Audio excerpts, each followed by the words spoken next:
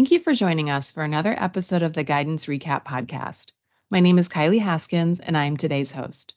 In this episode, I'll be talking with Atoshi Padar. She is a health science policy analyst within FDA's Office of Medical Policy in the Center for Drug Evaluation and Research, or CDER. She will share some insights with us on an important FDA guidance titled Enhancing the Diversity of Clinical Trial Populations, Eligibility Criteria, Enrollment Practices, and Trial Designs. Our discussion today will focus on important points about this guidance document for patients, including information about clinical trials. Welcome, Atoshi. Thank you for speaking with us today. Thank you for having me. Before we discuss the guidance, Atoshi, could you explain what clinical trials are? Yes, clinical trials are research studies conducted in human volunteers to evaluate whether a new medical product is safe and effective for patients. Usually, the clinical trial will include three phases: phase 1, phase 2, and phase 3. In early phases, fewer than 100 participants are enrolled, and in later phases, when there is more information and understanding about the drug, the number of participants is increased to between 100 and several thousand. Before bringing any new drug to the US market, sponsors must conduct clinical trials to determine whether it is safe and effective to use in the general US population. A sponsor can be an individual, a pharmaceutical company, a government agency, an academic institution, a private organization, or any other organization that takes responsibility for the clinical trial. I would like to mention two important points here. First, participation in clinical trials is voluntary, which means participants choose to be involved. And if you participate in a clinical trial, you may choose to stop participating at any time.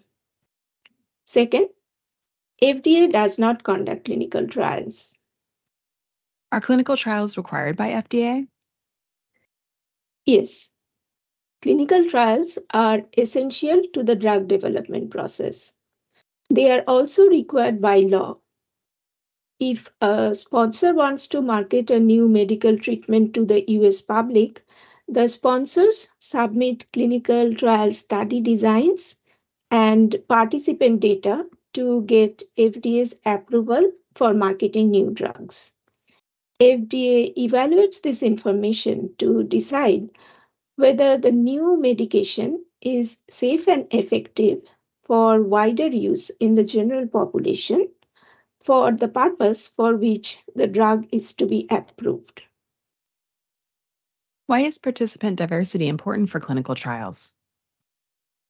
People in the United States differ by sex, age, race, ethnicity, location, and many other characteristics. They may also have various diseases or could be pregnant, overweight, or underweight. These different groups of people may respond to a given medication in different ways. For these reasons, it is important that clinical trials include representatives of the different groups of people who will use the medication so that when it is being evaluated or tested, we can have a better understanding about how well it works and how safe it is in those groups. This information helps both healthcare providers and patients. For example, if your healthcare provider knows that the drug is not going to work for you or in a certain group of patients, they will not prescribe it for you or anyone in that patient group. What are eligibility criteria and why are they important? Eligibility criteria are the requirements that a volunteer must meet to participate in a clinical trial. In other words, they outline characteristics to be shared by all study participants. The criteria are determined by the sponsor of each study and may include characteristics such as age, sex, gender, medical history, current health status, presence of the disease or condition being treated, severity of the disease, or the absence of certain diseases. One of the goals of eligibility criteria is to exclude people for whom the risk of a serious side effect of the drug is more than the benefit of participating in the trial. For example, a person with kidney disease may not be able to participate in a trial if a medication's expected side effect is that it may worsen the kidney disease. Eligibility criteria are also important for generating accurate and meaningful study results. Can you discuss how eligibility criteria are applied in practice today? When a new drug is being developed, the sponsor determines the eligibility criteria based on the purpose and type of study to be performed. There are some eligibility criteria that have become commonly accepted over time and are used for different clinical trials. This practice of using the same criteria repeatedly across different trials may sometimes have the unintended consequence of excluding certain populations from trials without a strong clinical or scientific justification. These excluded populations may be older adults, pregnant individuals, participants with cancer or HIV infection, and others. If participants are excluded without good reason, we may miss out on fully understanding important safety and effectiveness information about the new medication for all people who will take the drug if it is approved by FDA. Other than eligibility criteria, are there any other challenges that might limit participation in clinical trials? Beyond the criteria I just mentioned, another limitation may be lack of easy access to clinical trial sites and locations. The need to make frequent visits to specific sites could be burdensome for participants who live far from research facilities, such as those in rural or remote locations, or for older adults, children, people with disabilities, and people with cognitive impairments who may require transportation or other help from caregivers. Now that we have the background information, can you tell us briefly what this guidance is about? FDA published this guidance in November 2020 as part of its ongoing commitment to promoting the diversity of participants in clinical trials that test the safety and efficacy of new medical products. Recommendations in the guidance are for sponsors responsible for initiating and conducting clinical trials. The guidance document presents four sets of recommendations that sponsors can apply to ensure participants in clinical trials are diverse. First, broaden the eligibility criteria for clinical trials and avoid unnecessary exclusions. Second, design clinical trials in ways that achieve participant diversity.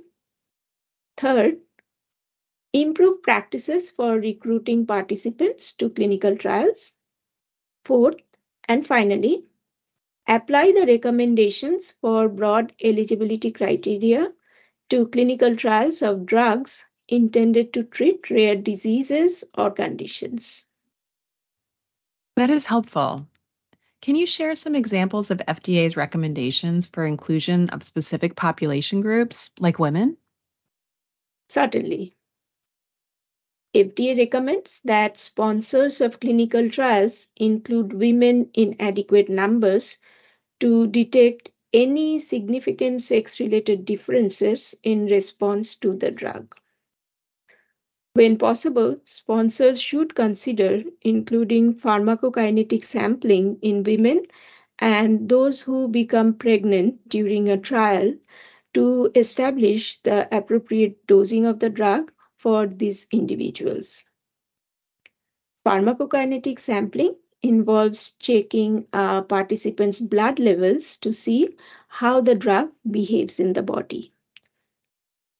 Clinical trial sponsors can use the information from these type of tests to ensure safe and continued participation by taking into consideration each individual's risks and anticipated benefits. What about children? Should they be included in clinical trials? When a new drug is approved, it may be important that physicians be able to prescribe the drug to children. FDA recommends that, when appropriate, sponsors consider including children and teenagers in clinical trials involving adults. Early in drug development, sponsors should also consider creating a separate pediatric development program specific to children and teenagers. A sponsor's plan to study pediatric patients should be based on a clear scientific rationale. You mentioned earlier that clinical trials should include participants of different races and ethnicities to ensure a full understanding of how the drug works and how safe it is in different people. What recommendations does this guidance have for people of different races and ethnicities? As I mentioned earlier, participants in clinical trials should match the patients who will take the approved drug.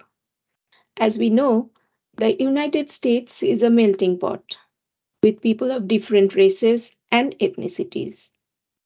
FDA recommends that sponsors include underrepresented racial and ethnic populations such as Black people, Asian people, people of Hispanic heritage, and Native American people or Pacific Islanders in trials to identify how a variety of people will respond to the new drug.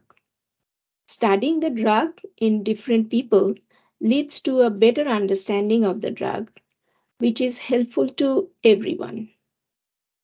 To enroll participants from diverse backgrounds, FDA also recommends that clinical trial sites should be located in areas with higher concentration of underrepresented racial and ethnic patients and indigenous populations, as well as within neighborhoods where these populations receive their health care. Participants might prefer healthcare providers of their own races and ethnicities, but this may not always be possible.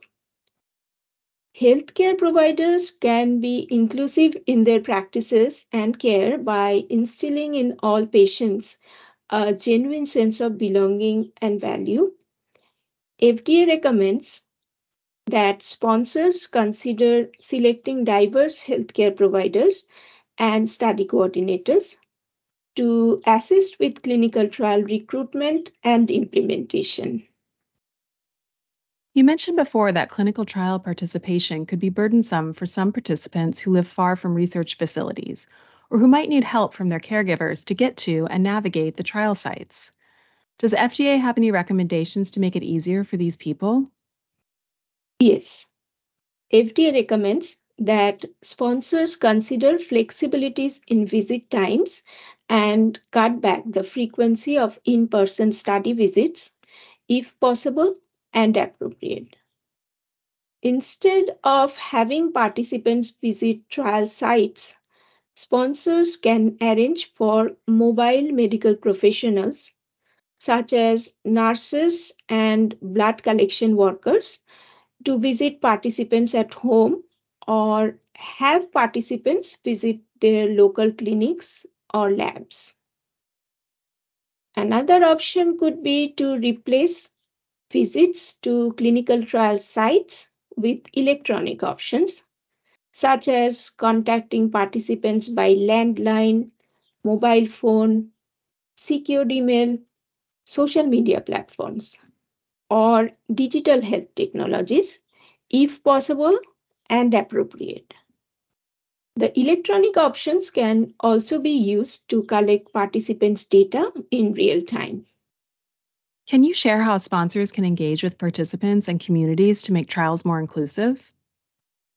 If I or others want to participate in a clinical trial, we will need to know if there is a trial available for the condition of interest. FDA recommends sponsors educate interested people about the trial and what participation in the trial would mean. Though English is the primary language in the US, all participants may not be fluent in English. So, to educate these participants, sponsors can share trial related resources and information in multiple languages and recruit research staff who can speak different languages or interpreters for participants who speak little or no English.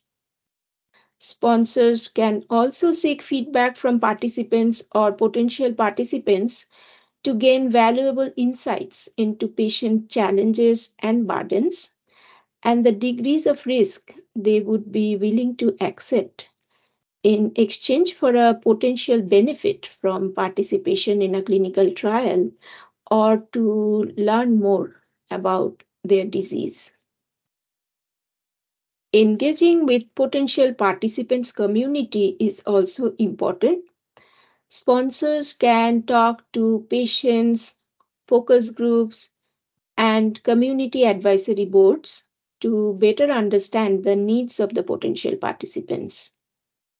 They can also speak to medical societies, healthcare providers, and disease registry staff. In addition, sponsors can hold events in trusted locations, such as places of worship or community centers, social places of business, such as barber shops and beauty salons, and at public gatherings, such as cultural festivals, carnivals, and parades.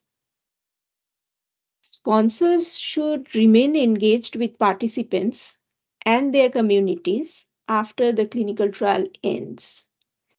They can also share clinical trial updates to maintain and strengthen relationships with the communities from which they recruited participants.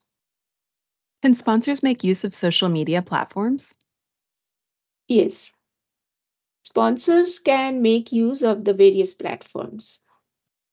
Here is an example from the guidance on social media use. A traditional referral center for clinical trial participation may not be accessible to some participants because the location is far from where they live or work.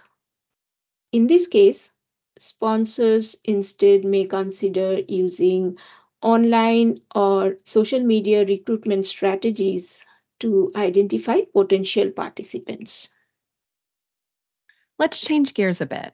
You've told us that the guidance has recommendations for rare diseases. First, what are rare diseases? A rare disease is a disease or condition that affects less than 200,000 people in the United States. As the name suggests, the smaller the number of patients who have these diseases, the more challenging it is to study them and find new treatments. Rare diseases are very diverse, may affect many organs, and vary in the way they manifest and progress. Also, many rare diseases are genetic and may present early in life in infants or juveniles, or later in life in adults.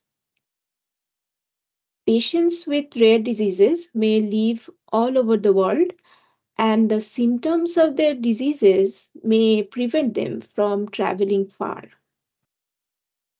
Because of these unique attributes and challenges, sponsors need to make special efforts to ensure that the clinical trials for rare diseases are also diverse. How can sponsors make clinical trials for rare diseases more diverse? Early in the medication development process, sponsors can engage with patient advocacy groups as well as experts on rare disease and patients with rare disease to ask for their suggestions on the trial designs, procedures, and other aspects. If patients know their suggestions are being considered, they may be more likely to enroll in and support the trials.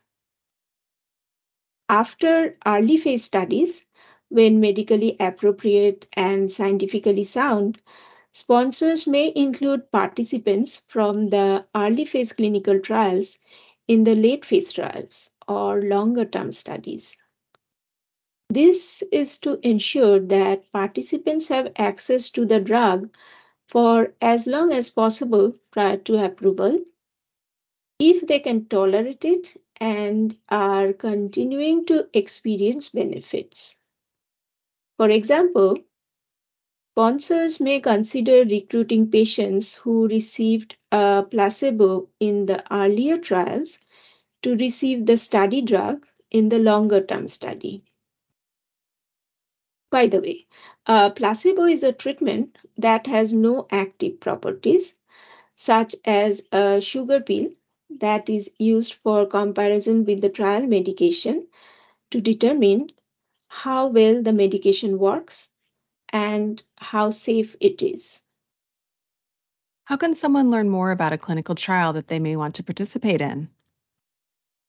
Patients are encouraged to talk to their healthcare providers to learn about clinical trials that may be beneficial for them.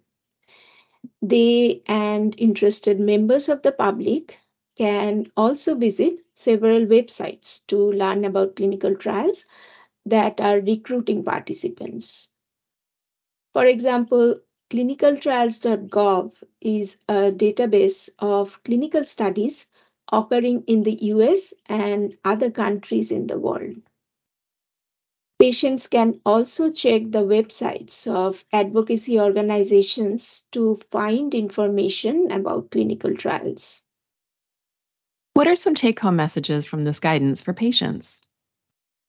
FDA wants patients to know how important it is that clinical trial participants reflect the diversity of the people across our nation who will be taking the medication if approved.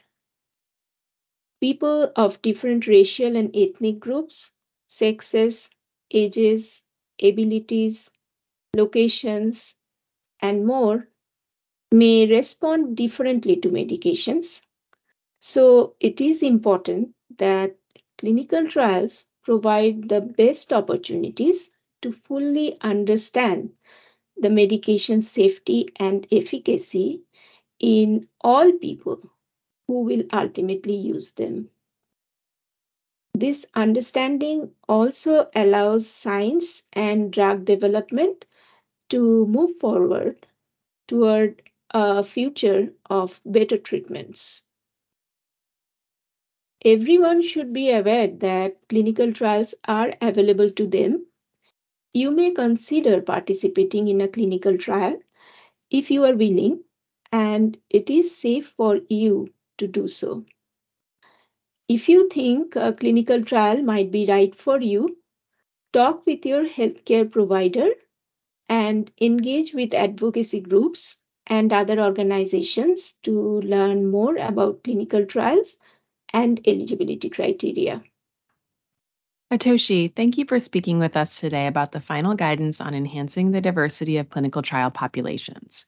We have learned so much from your informative discussion on the document.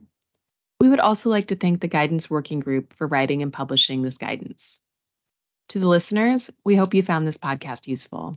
We encourage you to take a look at the snapshot and to read the guidance.